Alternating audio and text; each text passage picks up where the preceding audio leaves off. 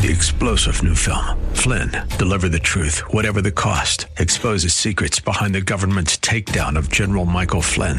Flynn knew what the intel world had been up to. He ordered the first audit of the use of contractors. This set off alarm bells. He told the truth. He was the most dangerous person for Donald Trump to hire. They had to get rid of Flynn.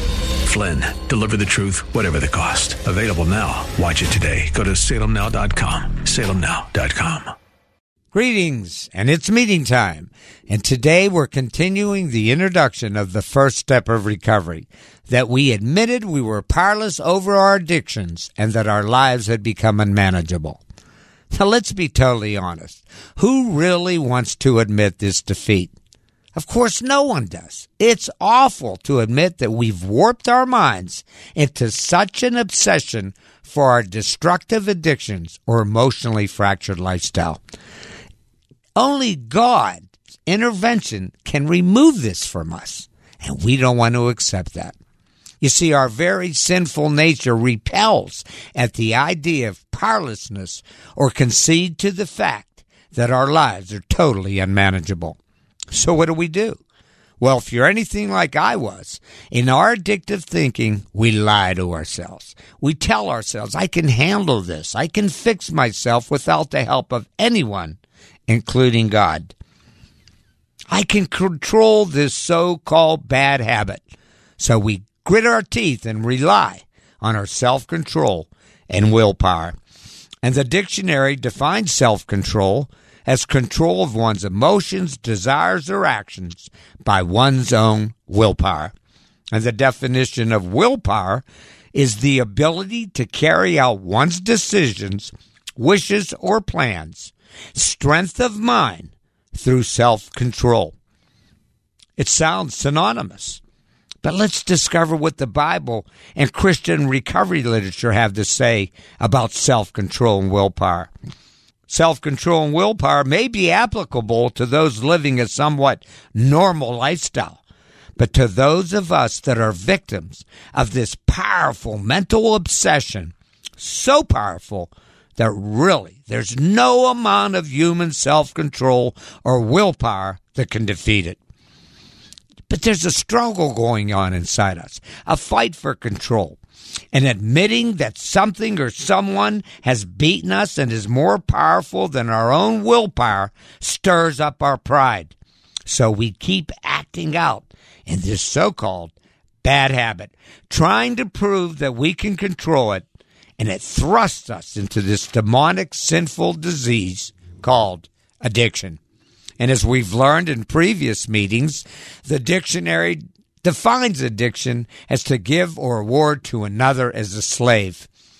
And I often reference addiction as demonic because I've learned, and I'm in agreement with the Apostle Paul as he forewarns us in Ephesians chapter 6. We're not fighting for control against flesh and blood enemies, but against evil rulers of the unseen world, against mighty powers in this dark world. Folks, he's talking about Satan and his demons. And our fight for control against this evil one is a losing battle. In fact, Satan will use our own willpower against us. He wants us to believe that we can break the chains of addiction on our own. But invariably, because the enemy is stronger than we are, we continue experiencing defeat and humiliation. No matter how hard we try, we always lose. We lose the battle, and eventually we lose ourselves. And in a short period of time, we become slaves to Satan's every demand. And as I've said many times, this battle with addiction, it starts in our mind. And if we don't admit our powerlessness, if we don't accept the fact that addiction is demonic, we will continue to plunder into the abyss of our mental illness. My friends, we're in a spiritual warfare, and it can only be won by the triune God, our Father, Son, and Holy Spirit. It's the Holy Spirit that defeats Satan in this spiritual battle. And even the most powerful addictions are no match for the Holy Spirit. But we must relinquish all power to him. In Luke 4, we learn of the historical event of Jesus being led by the Spirit into the Judean wasteland. This is where he was tempted by Satan for 40 days. And Jesus rebuked Satan by the power of the Holy Spirit working through him. And he resisted the temptations with the weapon of the sword of the Spirit. And that's the Word of God. Jesus quoted and applied Scripture to thwart off Satan's lies. And this same power of the Holy Spirit, the power of applying Scripture to our lives, is exactly how the obsession and compulsion of Satan's sinful disease of addiction is removed from our mind, body, and soul. Believers of Christ have immediate access to this power through God's Holy Spirit dwelling within them. These 12 steps, these 12 principles are interwoven all throughout Scripture. And we too can rebuke Satan by applying God's Word into our lives and applying these 12 steps to recovery. And it starts with step 1. When we admit that we're powerless over our addiction, when we admit that our lives are askew, when we ask Christ to be our Savior, the Holy Spirit dwells in our heart. And it's the power of the Holy Spirit that helps resist any temptation that the world or Satan throws at us. So how do we tap into this power? How do we allow the Holy Spirit instead of Satan to have his way with us? And the answer is in the Scripture that I asked you to reference, written by Paul in Galatians 5:16 through 23. Verse 16 instructs us, walk in the Spirit and we will not fulfill the lust of the flesh. The lust of the flesh means our sinful, self-absorbed, self-centered, self-willed lifestyle.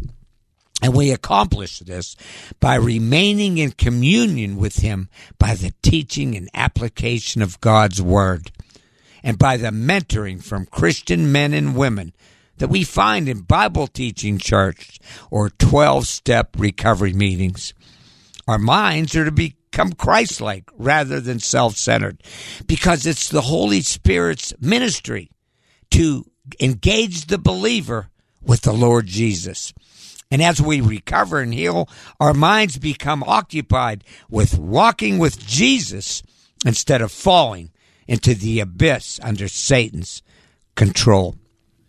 In these verses, we're reminded that the spirit and the flesh are in constant conflict.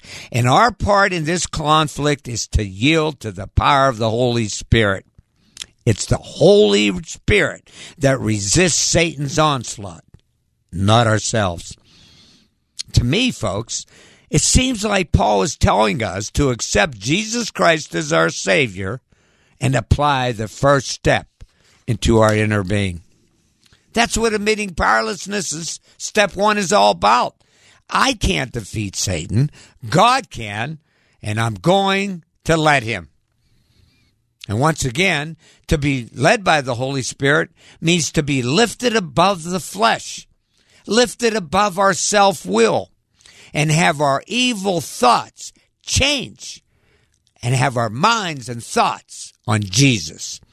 And in time, we no longer rely on our own self-will, but to the risen Christ that will save us from our sinful, addictive, fleshy lifestyle. In verses 19 through 23, Paul confirms that we reap what we sow.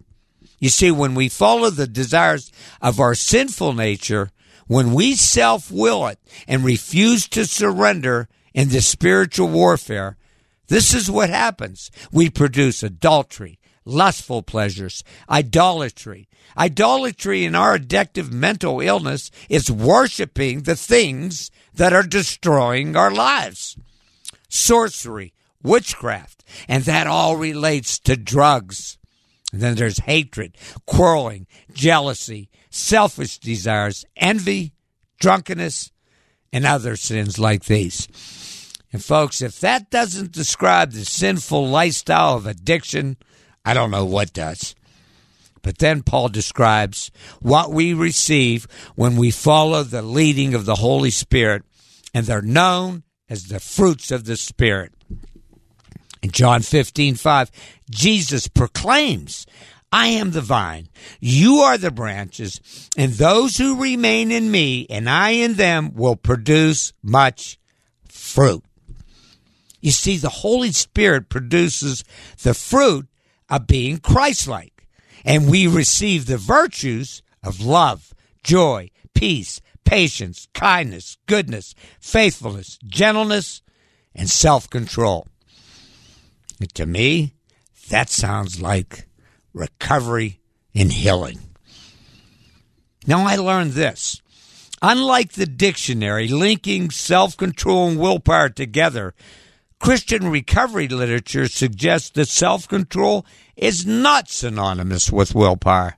Self-control is one of the fruits. And a fruit develops as the tree grows and seasons pass. And as we continue to follow the Holy Spirit, taking one step at a time, our self-control will naturally grow. This is the opposite of gritting our teeth and doing it our way.